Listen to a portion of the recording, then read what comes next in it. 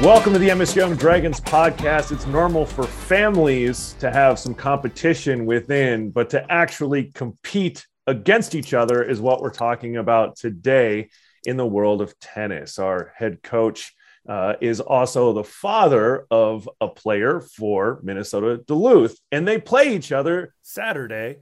And so I thought, and you thought, it'd be a great topic to have you guys on the podcast today. So first of all, thank you for joining us. And I'll jump right into the questions.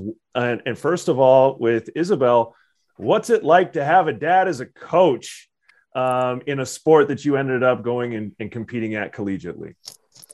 I lucked out having a really awesome dad for a coach. I know there are some of those relationships where there's a lot of pressure put on the athlete to perform a certain way or to practice so much throughout the week. But growing up, having him as my coach, there was never that pressure. It was always on me to make that decision, to want to go hit, want to go play.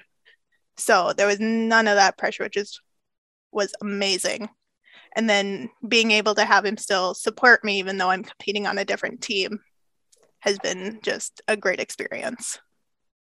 And I share your story. My father was a collegiate coach when I was growing up as well. Always had opportunities to do things that not a lot of kids had to do, and getting in the gym and doing those things from a young age. But, what's it like on the other end of that, coach, of being a dad and seeing your daughter pick up the sport that you fell in love with? Well, I was very happy that she fell in love with the sport of tennis, because it's a sport that she will play for many, many years yet. I was also her high school coach. I coached at South High School. So she played for me at South, which was an awesome experience. And so I didn't actually start coaching at MSUM until your junior year. Is that right, Isabel? Her junior year. So she actually picked her school before I started coaching at MSUM, but it was really awesome watching her grow in the game into her adulthood. And how do you keep boundaries? Because the friction of a lot of, you both smiled, you knew this was coming. There's a lot of friction between the coach and kid combo, where sometimes if it's the father or mother and whatever case, there's a lot higher expectations, and sometimes that causes friction. Has that ever caused friction between you guys, and how have you kind of created some maybe boundaries as you competed for him as you're in high school and now in college?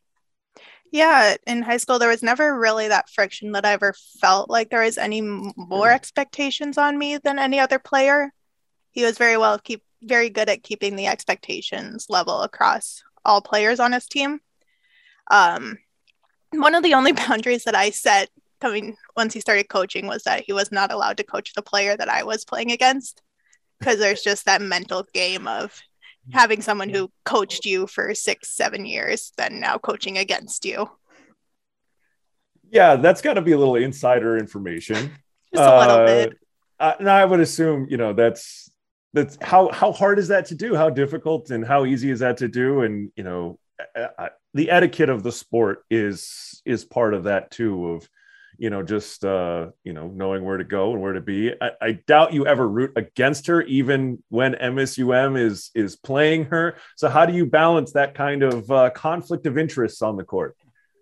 Well, it's just kind of, I try to compartmentalize that, where when I'm looking down at her court to see how that court's doing, I kind of turn my dad eyes on there, and then back to the court I'm at, and then back to coaching eyes. And Isabel knew this when I coached her in high school too, and I reminded her of this, that a lot of coaching in tennis, and this is the way I coach, it's about what my player can do or does, not so much what the other player is doing. Yeah, control what you can control. Right. mindset. Yeah, a big part of the Positive Coaching Alliance stuff, and it's good. How has the sport of tennis bonded you two differently than most people don't have that shared sport piece in their relationship? How has it bonded you two as a family? Yeah, it's just always given us something common ground to talk about or do together. We've competed in a lot of tournaments playing mixed doubles together and like doing that sort of thing. And then off court throughout like professionals being able to talk about different athletes and like have those sorts of conversations too. Have you ever played against each other? I don't think so. No, not in a competitive setting anyway. Sure. Yeah. Just to reiterate what she said, I know there are other sports where parents coach their sons or daughters, but tennis is one of these rare instances where the parent and the son or daughter can compete together in the same event and on the same team. Yeah, it's fascinating. I grew up as a golfer. My dad played with his dad in golf tournaments back home. And then when my grandfather passed away, my dad and I then played in these golf tournaments together. So it's one of those things, and tennis is very similar to sports that you can play long after the highest level of collegiate possibilities or professional possibilities come into play. It's something you can do for a very long time. And it's a wonderful sport. It's an intimidating sport, as I've rarely stepped on the court and tried to return a serve from one of our Dragons. I'm sure the Bulldogs have quite good serves as well, not disparaging anybody here. But that parent player and coach relationship is so unique. And it causes a lot of positives and negatives, but what is one lesson I think each of you have learned as the child and the coach parent in that relationship that you would tell someone kind of in a similar place of trying to teach? I've got two daughters that I hope to maybe coach someday in different ways. What's advice that I guess you would have for me, Coach? And what would be some advice you'd give to my daughters, Isabel?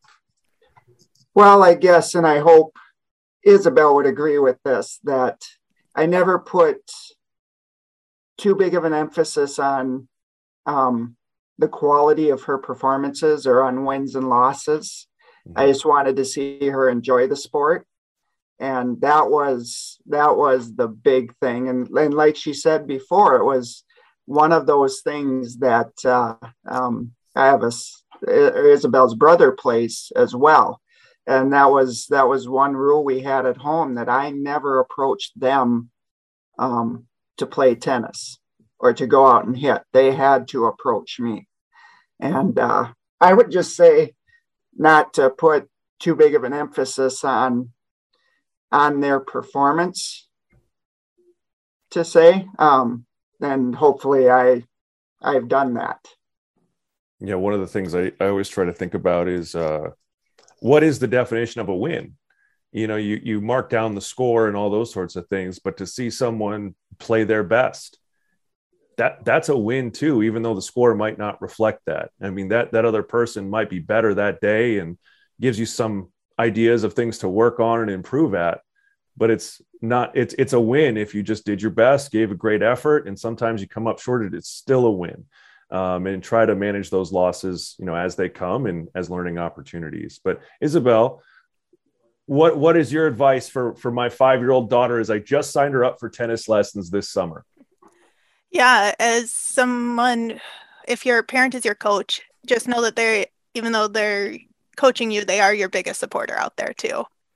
So like just being honest and open with them while you're out there on court of where your struggles are, that they want to help you, not just critique you.